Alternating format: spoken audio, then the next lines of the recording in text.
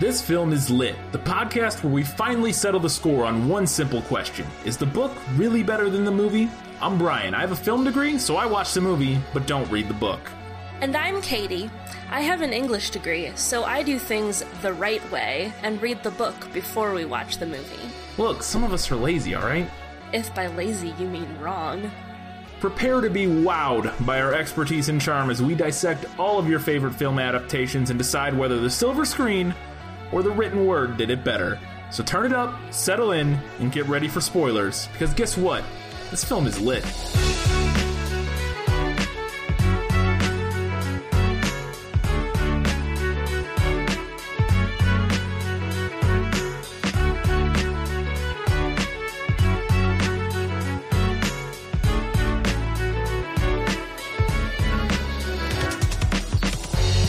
You know what's crazy? Seven-legged aliens that experience time non-linearly. You know what's even crazier? Amy Adams wasn't even nominated for an Oscar for this movie. It's Arrival, and this film is lit. Hello and welcome back to the third episode of This Film is Lit. On today's episode, we're going to be talking about the 2016 film Arrival, adapted from the short story Story of Your Life? Stories of Your Life?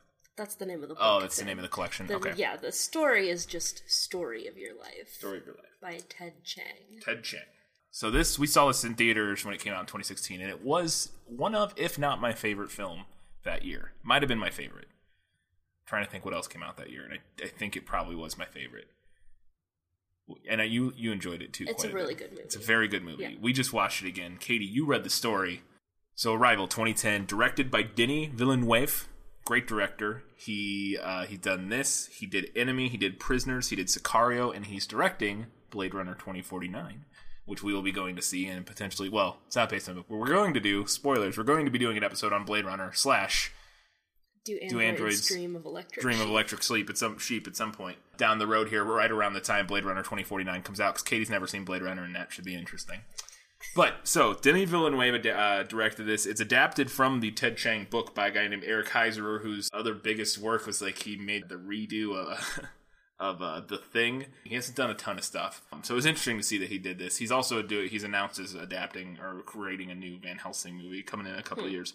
And this was photographed. Cinematographer is Bradford Young, who is an incredible cinematographer, and he is the cinematographer on the new Han Solo movie. But if you haven't seen Arrival, basically a bunch of aliens the ships show up on Earth with no warning, 12 of them, all around the Earth, and this is about the humans trying to figure out and communicate with them and figure out why they're there. That's basically all. It's an alien movie about linguistics. Yes, it's a real simple. Yeah. Why are they here? Let's try to talk to them. And because they're these giant spaceships and they're not doing anything, but they open up every couple hours and we can go inside. So let's figure out what's going on. And it's about that, and then it gets about some other interesting themes and topics later on, but we'll get to that as we go. So that is Arrival. Let's get into was that in the book?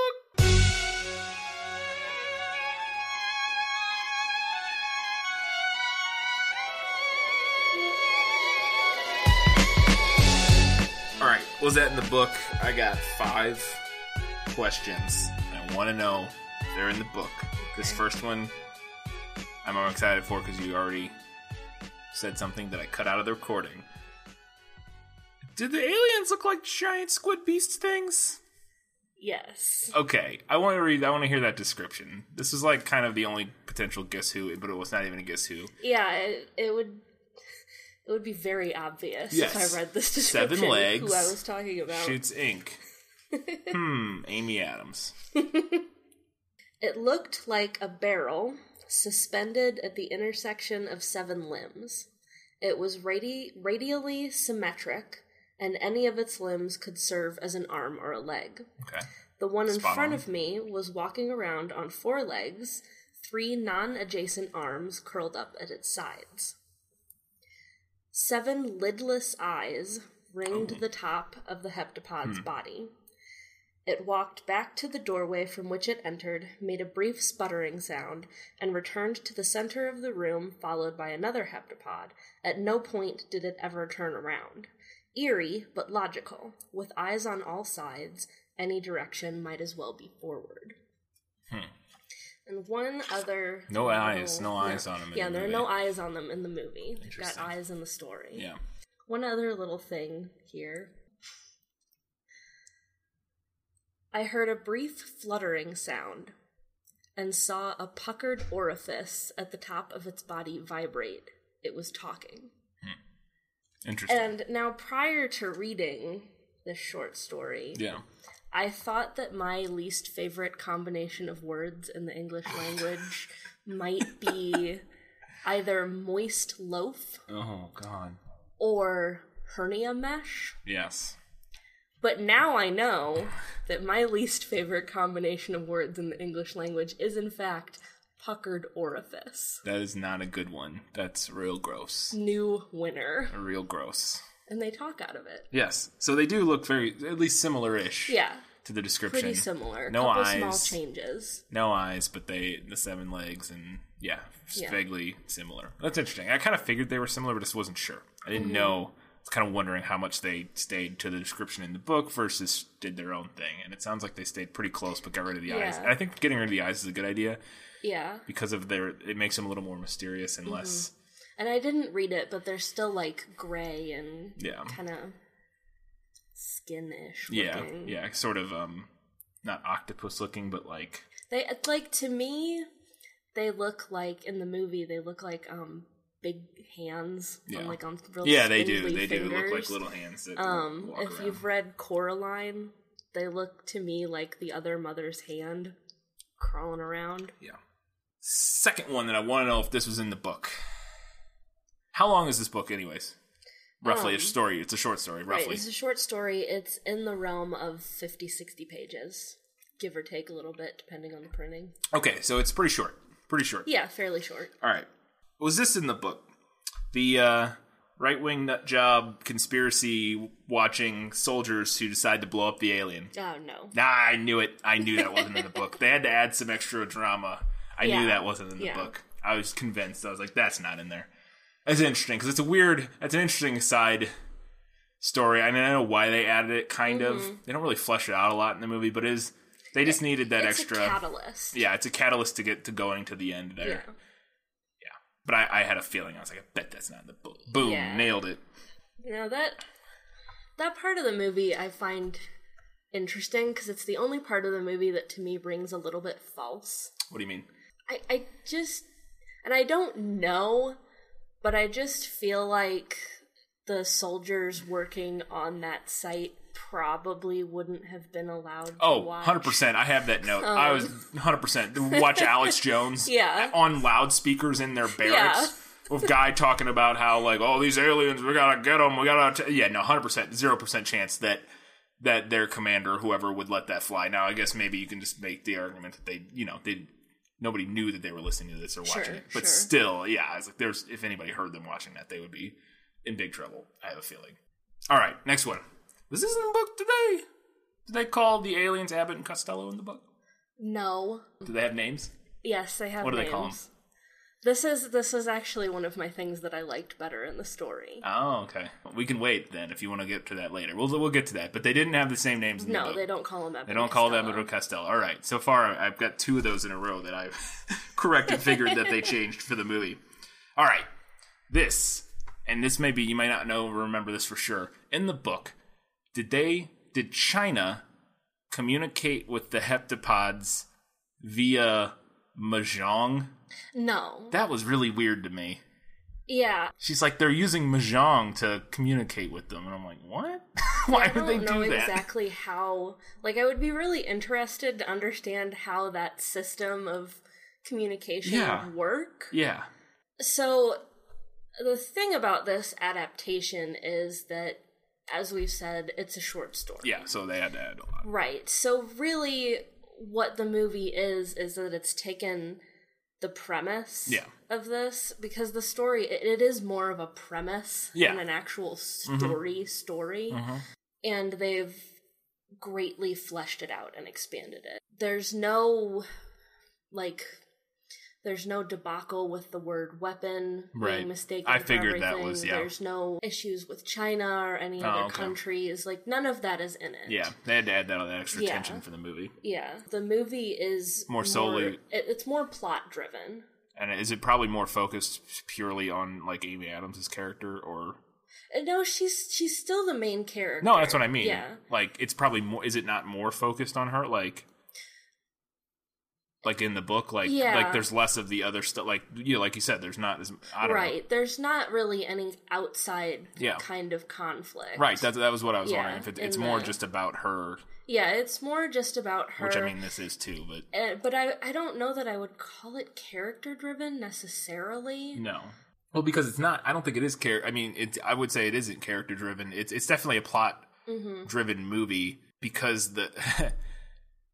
because the character changes because of the plot, at least in the movie, if that's the way to describe. Like, the construction of what happens with the aliens in the language is what drives the character change, at least in the movie, to an extent. So where it's almost reactionary to where it is completely plot driven as opposed to character driven, I would say. At least that's kind of how it seemed like to me. But I mean, the short story, it's not plot driven, it's not really character driven. It's more like philosophy driven. Yeah. So all writing has a purpose, usually more than one, but there's still going to be like one main purpose. So one of the main purposes for a major motion picture is to entertain. Yeah. One of the main purposes of a heady, speculative sci-fi short story is to provoke thought. And that's what this short story is doing. And that's what the movie does. Because like I said, because honestly, it is plot driven, but it's the whole point. The themes and the questions it asks are more important than the actual story. Like what it's really just it's all just a contrivance to, more so than a lot of movies. This is a movie that is a story contrived to make you go, and think about a thing, rather than, or at least to an extent, rather than tell you. I mean, it does tell you a very interesting story, at least in the movie, but it's not like so Captain America, Civil War or whatever. There are questions that you can ask when you watch that movie, about things about there are questions about morality, loyalty, morality, and that sort of stuff. But they're all more sort of like side questions. The whole point of the movie is, let's watch these superheroes be awesome and do cool superhero stuff and weave interesting tales. This one, it's reversed. It's let's ask this really central, interesting question, which in the case of this movie is, at least in my opinion, one of the central questions it wants you to ask and think about is, if you know something has a bad outcome, if you know that life is going to end poorly, is it still worth living? And the question, or the movie's answer, is probably yes, but they kind of give you both sides a little bit, because getting into it, Jeremy Renner's character decides no, kind of, basically. So that's like the main question is what is it about life that makes life worthwhile? And if you know something's going to end poorly, can it still be worthwhile, basically? Right. Kind of. That's one of the questions. I mean, there's other things. But, so yeah, that's like the central thing. And this is all kind of just a way to make you think about that question, to illustrate that question. Right. Yeah, the movie definitely focuses on those big questions. The story even more so. Even more so, yeah. It's less about aliens are here and what are we going to do about it, and more a think piece about free will and predestination. Yeah. Yeah, which they don't quite get into as much in the movie. It doesn't feel as much like free will, predeterminism or determinism types of stuff as much. To me, it's more of in the movie, it's more of a question about what it means to live, kind of, or like what is the point of living, kind of. No, I agree. Where they don't really touch on so much as, like, they don't really, I mean, there is implications on free will, kind of, with this, but they don't really, that's not, at the forefront of what the movie is trying to get across. The movie is just trying to make you cry. I mean, not really, but, which I did in the theaters when we saw it the first time. Yes, you did. All right, let's go to the next one. That's my last one, actually. Is there... Well, because you said China isn't really even in the thing. No. So is there a solution? Okay, so I guess this is it then. Does she call somebody, and is there the whole thing with they need their 12 pieces? I assume that's probably some... No. Wow. She basically just, like, learns the language and that sort of thing? Right. She figures out how to communicate with them, and at the end of the story, they basically just leave. And that's where it stops. Do they... We don't ever know why they were there in the first place. So there's never the scene of, in 3,000 years, we're going to need your help? No. So we're coming here to help you now. Okay, interesting. I kind of figured a lot of that was all added on. Like I said, the thing with the China and all that, and her calling, and my initial one was there's like this big chase scene where she calls China, and not chase scene, but like this big dramatic moment where she's like, you know, last minute calling China to, and I figured that was added, but I thought that was still an element. I figured there might still be an element of, because the other big theme of this movie, one of the other big themes, which sounds like isn't as much so in the book, if at all, is the fact that, because it's all about communication, and the idea that when people don't communicate, that's when shit, or when, you know, when we don't communicate, that's when things go poorly. Yeah. And that's what, obviously, I mean, it's about as obvious it gets, is that shit starts hitting the fan when all the countries stop talking to each other, and the thing that saves the day and fixes it is literally a phone call, a conversation between two people. So conversation and humanity working together is the other big sort of, which is often a sci-fi theme, at least, you know, some sci-fi. The power of humanity when we work together and what we're able to accomplish, and doing that through conversation and actually talking to one another and it's a big theme in here. So it sounds like that's probably not. Yeah, that's really not in the book. Really present in the story. Interesting. Okay, well that's all I had for Is That in the Book, because I figured most of them weren't, because it's only 50 pages or what have you, so that makes sense.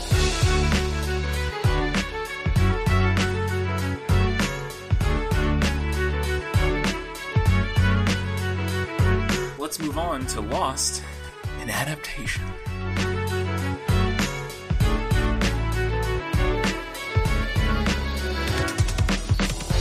Now this could be tough, because some of these things I might ask you probably aren't in the book. Yeah.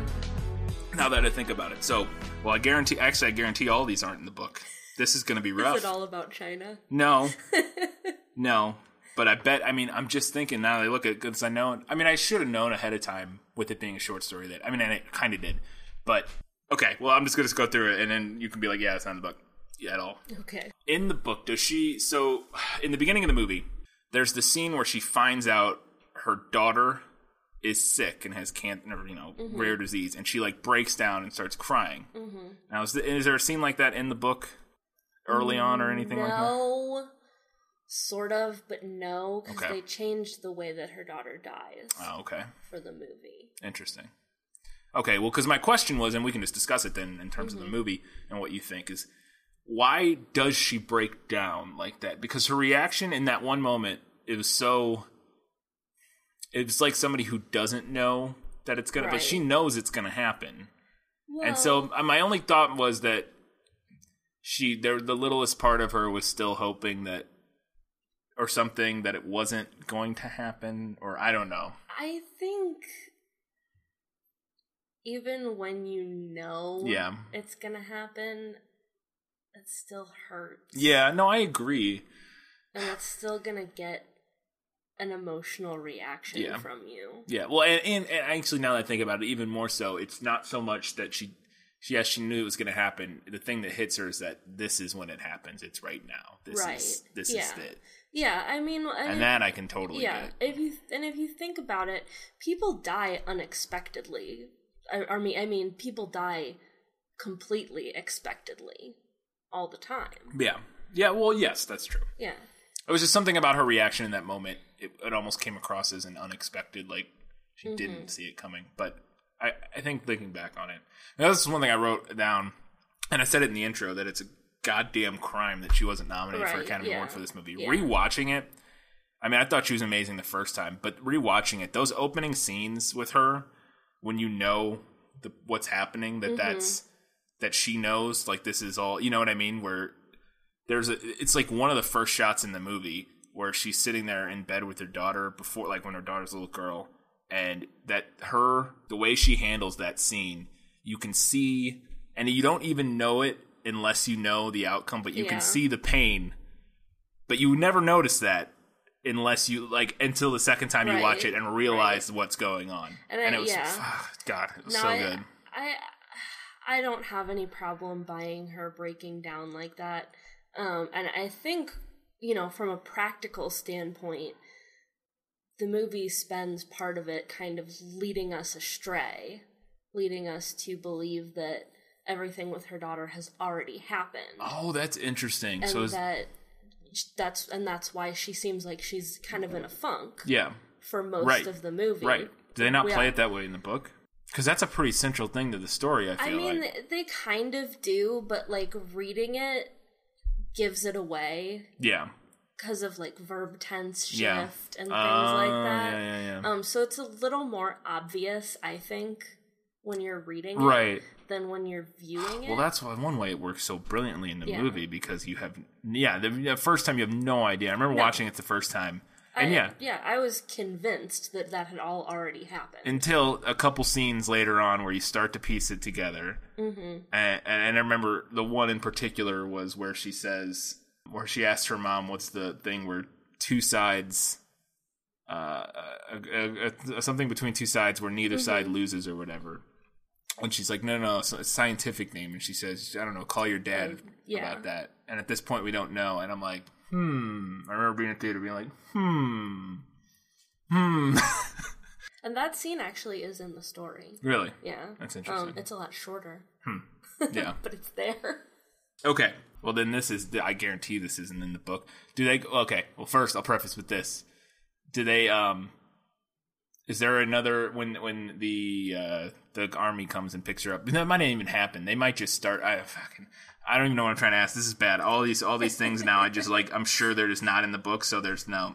Maybe you can just explain this to me, because the second time I still didn't understand it. When she says, when they come to get her, they're going, and she doesn't want to go at first, and they go to the Berkeley guy, and she says something like, ask them what the Sanskrit word for war is and what its translation is. Mm-hmm. And then they show back up at her place, and she says, what did he say it meant? And he says one thing, and then she says, it means a dispute over goats or something like that. I don't understand what they asked her. And like I said, I'm sure this isn't in the book, so I thought maybe if it was in the book and you read it, that it would make more sense to me. It's not in the story, but... Did he just get it wrong? Well, I guess... maybe the idea was that her answer is a better answer, or maybe the correct answer, like you said. I guess it was just weird because I was like, did he know the answer? Why would the Berkeley guy not know the answer? That seems like a very easy... I don't know. Maybe somebody who's watched this movie and can explain that scene to me, because I don't... I've seen it twice now, and both times afterwards, I'm like, am I stupid? I don't get the interaction here of did the guy at Berkeley get it wrong? How would the guy at Berkeley get it wrong? He would know the Sanskrit translation for war. I feel like that's a pretty easy, anyways, that's a little thing. It's just, I didn't get it again. And I was like, man, I hope this is in the book so you can clarify what the fuck this means. Cause I don't get it. Like I said, I guess I get it. I assume it's just the guy at Berkeley got it wrong. But that's it. It just seems weird to me, the way they play it out. I'm rambling. This is all right. In the book, does she have a nerves thing, her hand shake? Is that just in the movie? No, that's in the movie. Okay, because I was wondering, and I remember that the first time being is this going to be a thing? Is this going to mean something? It doesn't actually mean. She's just nervous, I guess. It's just illustrating her nerves. Yeah. Okay, but they linger on it twice, and normally in that kind of thing that means something. You know what I mean? Normally it's more than just. Because both times it's her right hand, and it's not just one time she's really nervous and sweating, and the other time her hand's shaking, and it's both times they just single in on their right hand and it's shaking, and I'm like, what? Maybe it's just that they're trying to show her humanity. Yeah. In those moments. The other thing I could think is that maybe because I was trying to think if there's, after I was thinking about it now, I'm trying to think if there was anything later in the movie that happens that is specifically related to her right hand, and somehow that, and because the whole time, that something that happened later affected her, was affecting her already, kind of, or something, you know what I mean? And I couldn't think of anything. I mean, she puts her right hand on the glass when she goes up and introduces herself, but I don't know if that would mean anything. I don't know. It was just something that because like I said, it's one thing to show her being nervous. It's another thing to super focus in on the same right hand shaking both times, I felt like. I mean, maybe it's just to emphasize that when she does find her confidence in the situation and in what she's doing, she finds it. Yeah, that's true. Okay. And now this is getting more into the sci-fi question. These aren't even Lost in adaptations right now. They kind of are, but they're more of like, let's try to figure this out. Is there and now I guess the idea is that it's because until she learns it can't, it's like, that's like when she learns the language is like a point. Mm-hmm. And from there, she can think of things because it confuses me on a philosophical level of how if she learns the language in the future and can then experience all time at once, kind of, or experience the future, wouldn't she already know the language before she even, wouldn't she, because if she learns it in the future, couldn't she go back? Wouldn't her past self know stories. That's my thing. I was like, wouldn't her past self then know it, kind of? They do say that Louise experiences her life and her memories non-linearly from the moment that she learns the language up until her death, but nothing before the moment where she finally learns the language. So that's a slight clarification from the book. But then I guess that's the problem with this isn't a time travel movie, but it kind of is. Yeah. And that's the problem with time travel is like when you start thinking about it, it starts to get a little wibbly wobbly, timey-wimey. Coming off that. So she writes a book about how to speak this language. Mm-hmm. And this is just a separate thing. This isn't even Lost adaptation. Maybe this isn't. Does that happen in the book? No. Okay. So she writes a book about how to learn how to read this language, which means pretty much anybody, all humans, could learn the language feasibly, and all of humanity could be living atemporally and know the future. That sounds messy. Yeah, that's what I mean. What kind of fucking havoc would that wreak if all of humanity was existing in a state where they knew the future? But then if everybody knows the future but can experiences time non-linearly, maybe that balances out to where it was very confusing to me. I'm like, when you write a book where everybody can learn, it'd be one thing if just her knew, her had that. But once everybody starts doing it, things get really weird. I feel like things get really tricky. Maybe not. I don't know. I'd be interested to see a sequel. I don't want to see a sequel. Dear God, I don't want to see a sequel. But I'm saying it could be interesting. I would be interested to hear what the author thought or his explanation would be for what happened. When they're at the gala 18 months later, and a bunch of people know the language now. There's just a bunch of humanity experiences time in a nonlinear fashion, and thus kind of knows the future. Kind of. It's weird. It's very weird. Yeah, it's a strange concept, and like we said, like a time travel story, as soon as you start to really try to parse it out, it starts to crumble. And this is where I was talking about where you kind of have to ignore that, because that the whole point of all the time travel and the wibbly wobbly and the she's experiencing time non-linearly is to ask the audience a question and to make us think about a thing and not and the thing we're thinking about isn't, well, how does this work? How does this time thing work? It's about what do I value in life? What is that's the important question, not how's well, I don't know if you knew the future, but then in the past you would know already that you from the future learned the language. That's not the point. This is my last Lost in adaptation, and I just wonder what you think about it now. So for some reason, why do you think when so at the end of the movie, she has to call China to get them to share information with them so that everybody can share all their info and piece it all together. And basically, it's like the Rosetta. They have to piece together the 12 pieces of the Rosetta Stone for the language, essentially, even though she's already speaking it by that point. But whatever. So she calls the Chinese general or whatever. And then it's cutting between her on the phone with him, telling him this thing, and her in the future, 18 months from now, talking to him where he tells her what she told him. Now, but here's the thing that's weird to me.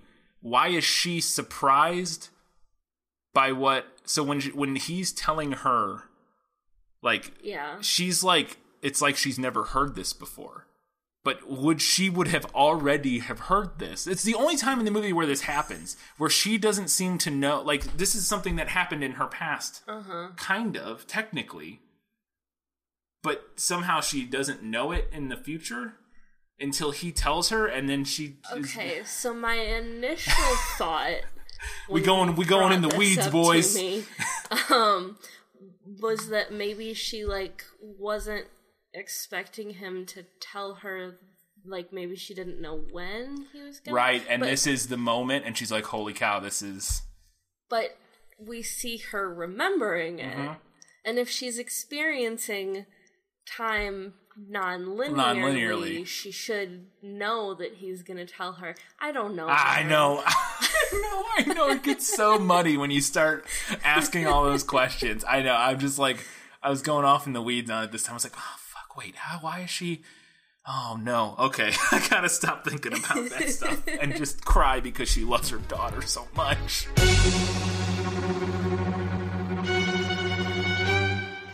It's time for Better in the Book. What's better in the book, Katie? What's better in the book? So, don't know if it's necessarily better or worse. It's kind of...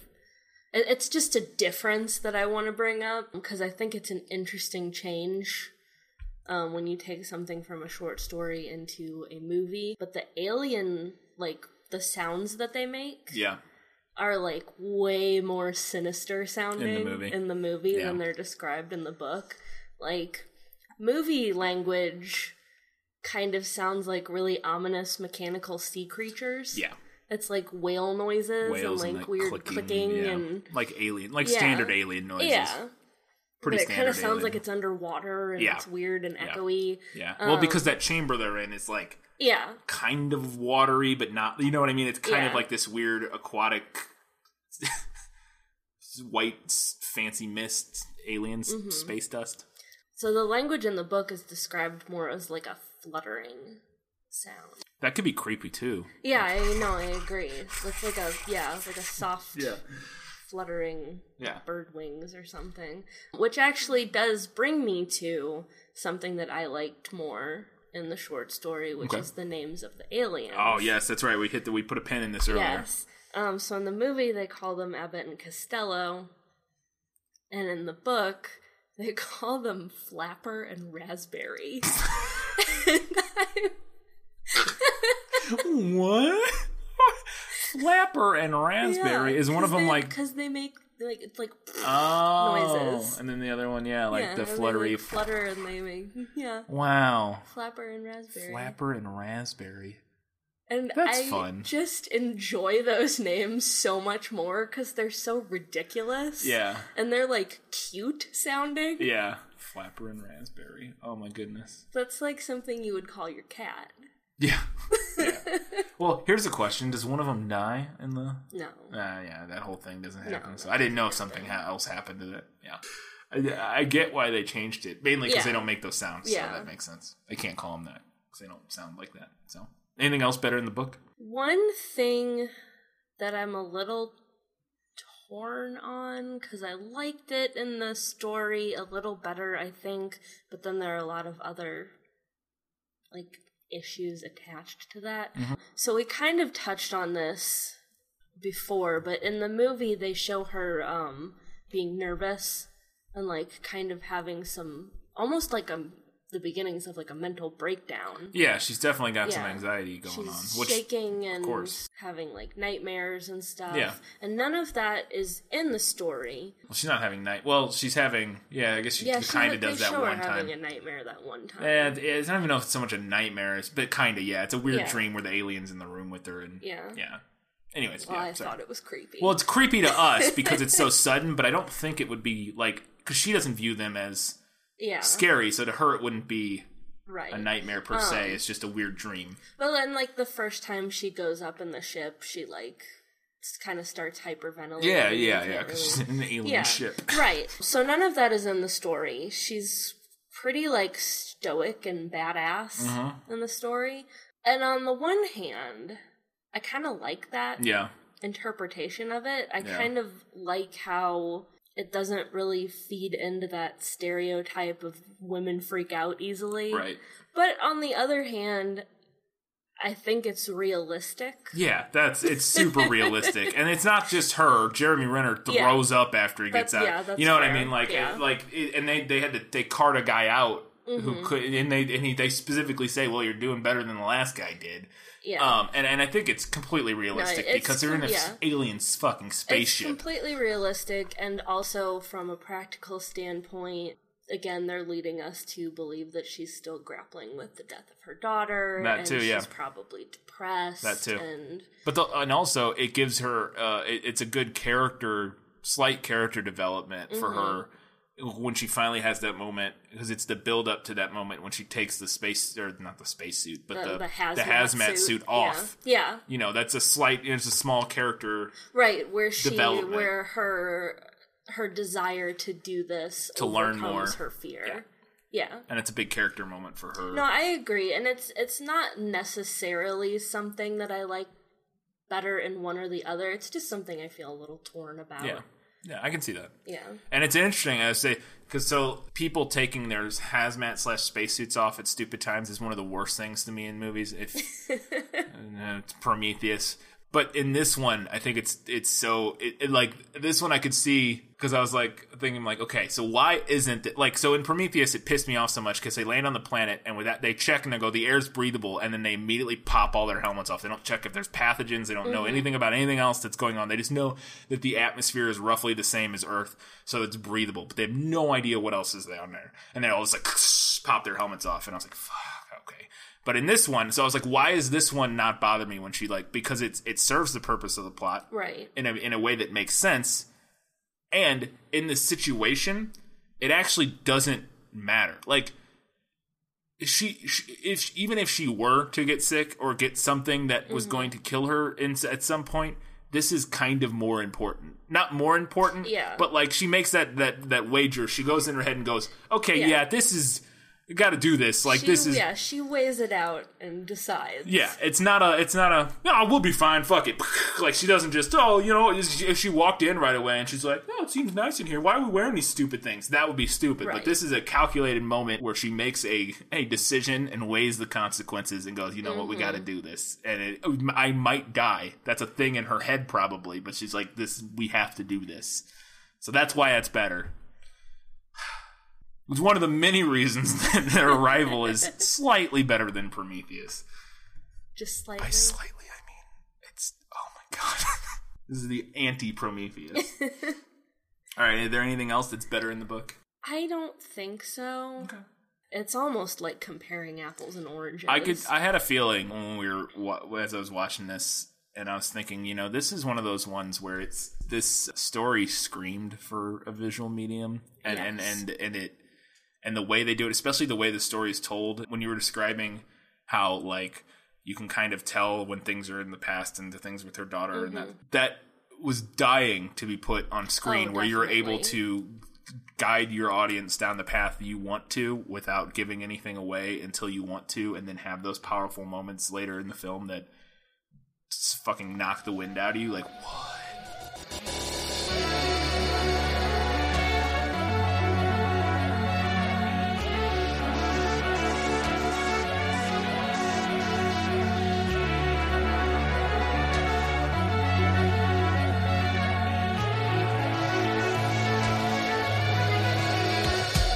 Better in the movie. Some specific things. So the movie, like we were just saying, visual medium, and they really go all in making the alien ships alien. Yes. Oh, that's interesting. Was there a description of the alien ships in the movie or in the book that you remember? Or is it vague, like they're just big or something? So the story what the story describes is basically her workspace where she interacts with them. And she describes it as being like a giant looking glass, like a big mirror. That's kind of how it is. Which is kind of what we get, but they don't like go up inside something. It's there, and I kind of prefer the way it's done in the movie, and it's it's creepy. Well, it's creepy, and you get that great opening sequence, but that great sequence where they first get up into it, and the gravity shifts, and it gives you that, it puts you on edge completely immediately because it could not be more alien and more weird. And then it also gives you that great moment of visual symmetry between the opening shot of the film, which pans down the ceiling of her house to her big bay windows in front of the lake that she lives on. And the exact same shot happens numerous times down the ceiling of the spaceship down to the big white looking glass that they communicate through. And they use that similar visual numerous times throughout the film. The other thing they do visually that I thought was really interesting is that, especially early. So time is circular in this film. Their language is circular. I assume it's similar in the book. Probably the description of how the language looks is similar-ish. It's similar-ish, yeah. So it's rings, it's circular. When she begins to experience time non-linearly, it's not that she's experiencing it circularly, but the implication of the language and that sort of thing is that there's no beginning, there's no end. It's circular, but there's a lot of very striking circular imagery very early in the film that then echoes throughout with the language and that sort of thing. But there's the shot right when her daughter dies, where she's walking down that hospital hall, and it's a constantly curving circular hospital hall. Which, how many circular hospital hallways have you ever seen? Never. I don't know if they're always straight. I mean, they're always straight. And this one is it's a circular hospital hall. The auditorium the lecture hall that she teaches in has all of these semicircular desks going up. And then the way the ships are designed obviously have that very striking curve to them. And there's a lot of circular imagery that they punctuate through the movie. And especially the one that hit me the most was that shot of her walking down the hallway. It's a dollying, continuously curving shot down the hallway. It was really interesting. One of the things you can do with a visual medium. Thing about the language too. It's described as looking kind of similar, not exactly. The story describes it more as almost like circular, like lattice work, and whereas in the movie it looks almost like ink blots. Yeah, it is like because they're kind of squiddy, so they make them inky. Yeah, but one of the interesting things in the story is that it's the language itself that kind of gives her first clue about how they experience time. They do that in the movie, don't they? Well, specifically because, like, the way that their grammar works, the language, it's so complex, and the way that they would have to write it, they would have to know, like, exactly where they were going before they even started. Yeah, they say that in the movie. Yeah, remember they say that in the movie. They say because since it's the circular language, he says it's like if you were writing. Jeremy Renner says this, I think. He says it's like if you were writing with both hands towards the middle, and he says you would have to know where you were going before you started. Okay, yeah. And then, so they do explain, or they do, and that's their first thing. That's her first big kind of aha moment. Yeah, that translates in the movie. It's during his big monologue, I think, like in the middle where they kind of have that time jump where they've been there for a month or whatever. Oh, yeah. And he's going through and he's talking, and I think one of the things he says is he explains that their language is circular and thus it's not temporal, basically. Which is why you get my favorite sentence. Abbott is death sentence or death sequence. Abbott is death sequence. It's a great sentence. It's so funny. Sad, I know it is sad though. It's so sad. What else is better in the movie? They changed Jeremy Renner's character's name. What's his name? His name is Ian in the movie. In the book, it's Gary. Way better name. Gary's a gross name.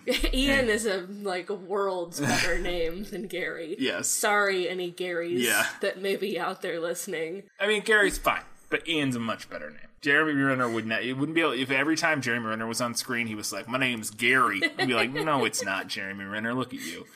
Your name's not Gary." Maybe Jeremy Renner insisted that they change Yeah, it. Maybe he probably read was. the script and was like, you're not going to call me Gary. I'm not going to sit here and do lines to Amy Adams and have her call me Gary. I can't. My ego can't handle that. I can't look at Amy Adams in the face and have her call me Gary. What else? The way that her daughter dies. Mm-hmm. Oh, yeah, you said that was different. Right. She has a rare disease In the movie. and she dies, like, in her teens. It's implied. Yeah, like late teens, mid-teens, yeah. But she's still a kid. Yeah. So in the book, she dies in, like, her mid-20s in a tragic mountain climbing accident. She, like, falls off the face of a cliff. Wow. Well, that's interesting, because that actually has some implications to it on the morality of the decision Amy Adams makes to me, I feel like. Oh, Maybe. That's a good point. You know what I mean? Thought of that. There's some different implications there of her dying in the peak of her life doing something she loves versus slowly, sickly in a bed in a hospital.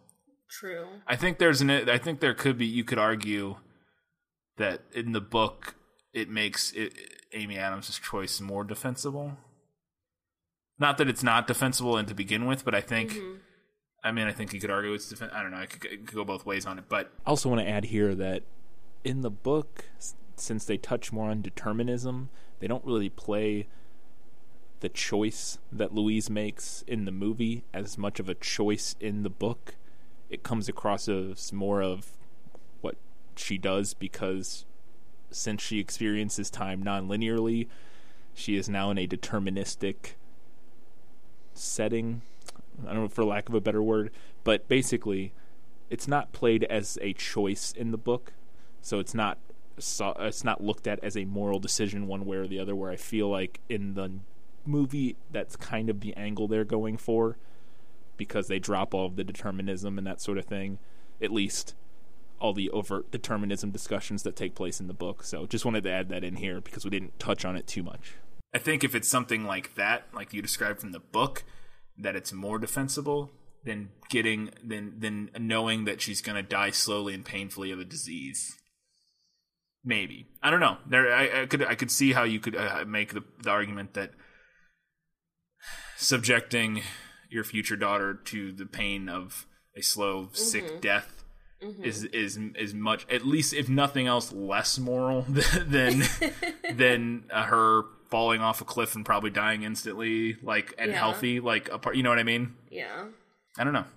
Yeah, that's a good point. I was thinking the movie way she dies is maybe a little more tragic. Yeah, I'd say it is. It definitely is, which is kind of my to my point of it. I think it affects the morality of Amy's decision. Why they made that decision? Maybe to try to make it a little more. Well, it's also sadder. Yeah, it makes for more because she can sit there. That you can have the shots of Amy Adams sitting there, whereas otherwise, hospital bed. How does she gets a phone call like your daughter died? You know what I mean? Well, I mean, in the book, it's her identifying the body. Okay, well, yeah, that would be, but still, it's even that being said, are they going to show a whole thing of her daughter falling off? It would just be weird. Like the sick in the hospital bed's way easier. It puts it real close to Amy Adams, and it makes it's more affecting on her. Well, I don't want to say it's more affecting, but it's more affecting on us, at least, I think, as an audience. I think it would be because she's there for the whole thing. Yeah. Well, and also, that's the other thing, though, is it also, to go back to the morality thing, it puts more on her shoulders. Yeah. To have to go through all of that with her daughter. That's more...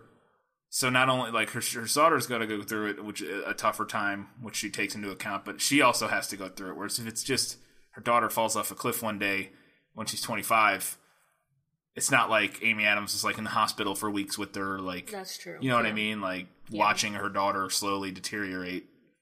So, yeah. I totally get why they changed it. Totally works better, I think. Really struck me when we started watching the movie that if you've already seen it or if you have read the story, how much those first few lines of voiceover give away the entire story. Yeah. Right. We were watching it, and I was like, wait, Really? That's They the said ending. that in the Yeah. very beginning of the movie? Was I an idiot that I didn't notice that? Yeah, I thought the exact same thing. It's funny. I don't remember what the lines were now. But yeah, I thought the exact thing. It's like the first opening 3 lines she says or something like that. Like, she says something about time not being linear. Yeah. Like, I know. specifically. I know. And for some reason, and it's not like just us. Like nobody, Yeah. like for whatever reason, you just don't even, because you don't know. Because they did a good job in the movie or in the trailers and everything. I'm not spoiling anything. Mm-hmm. So like you have no idea what the twist is. Like, but yeah, they totally. She just says it in the beginning of the movie, and I was sitting here today. I was like, well, son of a bitch. I feel stupid.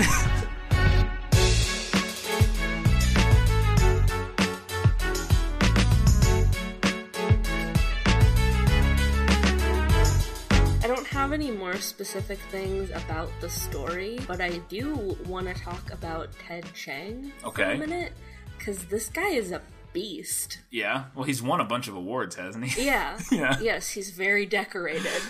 But, like, the sheer amount of research Yeah. that he had to have done just to write this one short story 50-page short story. is fucking dizzying. Yeah. He's discussing linguistics and physics Yeah. and mathematics, and he not only has to sound fluent in all of those languages, he has to sound like a goddamn expert. Yeah. Like he has a PhD Yeah. in all of those things, because all of these characters do. Yeah. Yeah. Well, you know what that reminds me of? And this would be an interesting role reversal one, is The Martian. Because I read The Martian. You have not read it. Mm-mm. So, but he did the same thing in The Martian, where he had to do a ton of research Yeah. about physics, and but he's like the same thing where he for fun calculates orbital trajectories and stuff like that, because it's just the kind of people they are, and it's the same thing. Incredible, and it's not like in a movie where you can call in expert consultants. Like, he did all of that on his own, by himself. Yeah, well, he's a really smart guy. He got a degree in computer. Yeah, he's got a degree in computer science Yeah. from Brown University. Yeah, so he's Ivy League. Yeah. He's a smart He's dude. no dummy. He's a smart dude. Yeah. But still, like, that's incredible. Yeah. This guy, according to his Wikipedia page, turned down a Hugo nomination for another of his short stories because he didn't think the story was as good as it could have been. Oh my god. A Hugo Award, in case you don't know, is one of the most prestigious awards in the sci-fi fantasy genre. He basically turned down the sci-fi version of a Pulitzer. Yeah. Don't mind me. I'm just turning down Lifetime Achievement Awards because it could have been better. Jesus. Like, what are you about? Well, he has. Ted? Doesn't he also have another couple Hugos or something like? He's got a couple. So it's not like there was But his only chance at still. it. Yeah, that's crazy. I'm going to read this one. I think you should. We've decided I think you would really I'm going to like read it. this one. I'll be interested to see what I think of it. I like those kind of authors that do that with their work. Is something like I said with The Martian, which I really enjoyed, which was written by Andy Weir. I really like those where the authors do a deep dive and really know the topic, and because it just fleshes out the story and makes it that much more, especially with sci-fi. Yeah. It makes it that much more believable. It's like the opposite of Stephanie Meyer when she writes sci-fi, where everything's just silver. Science babble. It's just words, and then everything's chrome.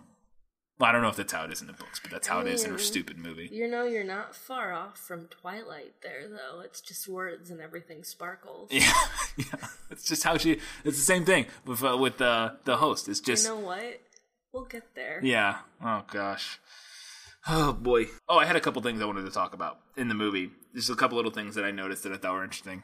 The one, I'm really interested to see what Bradford Young, the guy who was a cinematographer for this movie, does with Han Solo, because this is such a distinct visual style, and it works so well for this movie, but I can't see it working for Han Solo. It's going to have to be very different, because it's so dark and so natural and so almost looks like a documentary to an extent. Like, I mean, it's filmed like a movie, but like the lighting, it's like almost all, it seems, at least looks like almost all natural lighting. Yeah. To where there's lots of dark, lots of, there are a lot of scenes where people's faces are not well lit, and it's, they're in they're in the base camp and stuff. So it's really interesting. It's a very distinct visual style. It's gorgeous. I forgot how completely gorgeous this movie is. But one of the little things that I liked, that I noticed that was really interesting, that opening, or that scene when she first gets to base camp, it was such a smart decision, probably by either him or the director or whoever, to have the camera follow her right behind her as she follows them and winds through that base camp, because the way the camera moves and the way it's lit,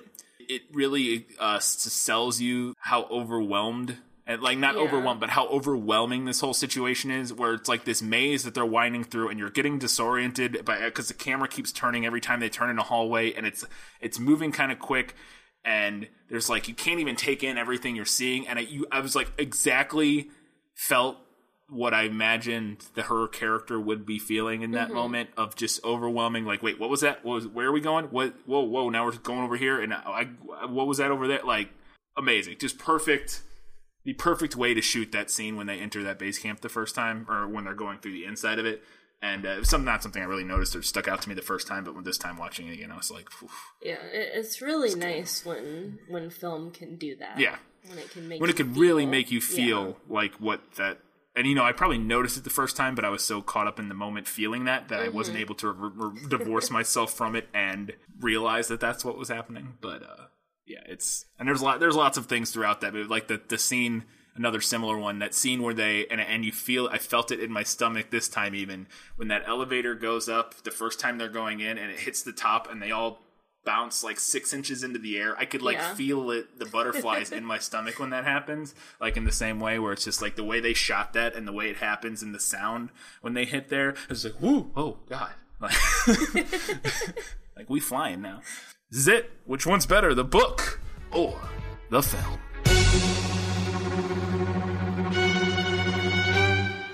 Like I said earlier, it is kind of apples and oranges, and it's hard to really say one is definitively better than the other, because they're setting out to do very different things. Yeah.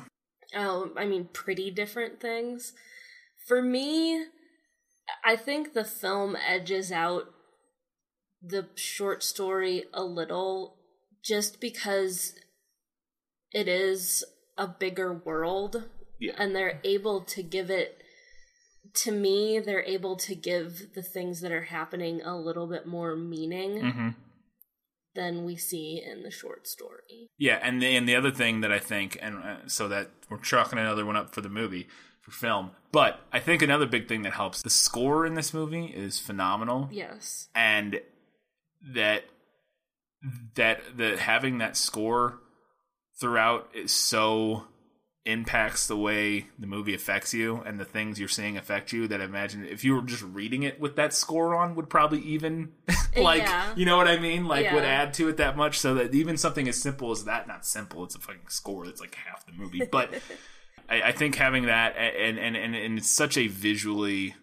breathtaking movie that it becomes such an experience, right, that it would be hard to capture that in a book. No, the same way. Like we said, it really is a story that screams for a visual medium. Yeah. And I think that visual medium helps it edge out the story a little bit. Cool.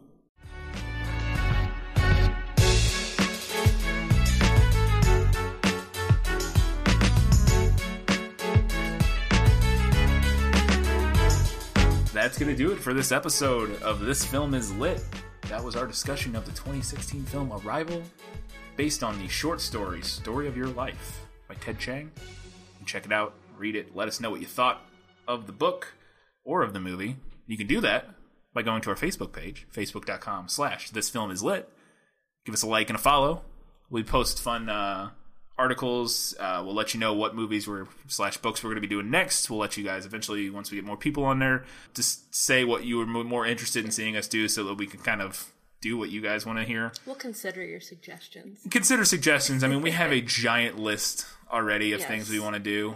So odds are, if there's something, and I don't want to say odds are, but we have a giant list. Right. So it's we'll get there probably. And eventually, too, if we start doing stuff that has multiple film versions, I would like to hear what version people would like to hear us talk about. Yes, because there's lots of novels, especially older novels, obviously, that have 5 different adaptations, and we're not going to do all 5. So we'll let you guys kind of point us towards one, and then we'll talk about that one.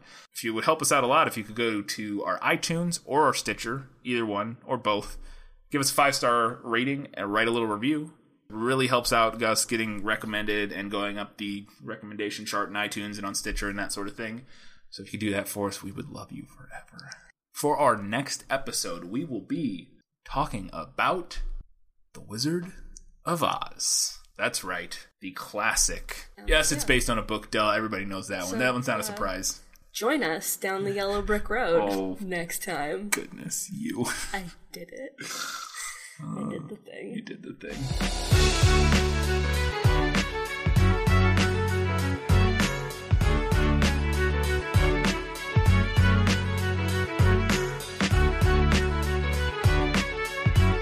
Thank you for once again listening to This Film is Lit.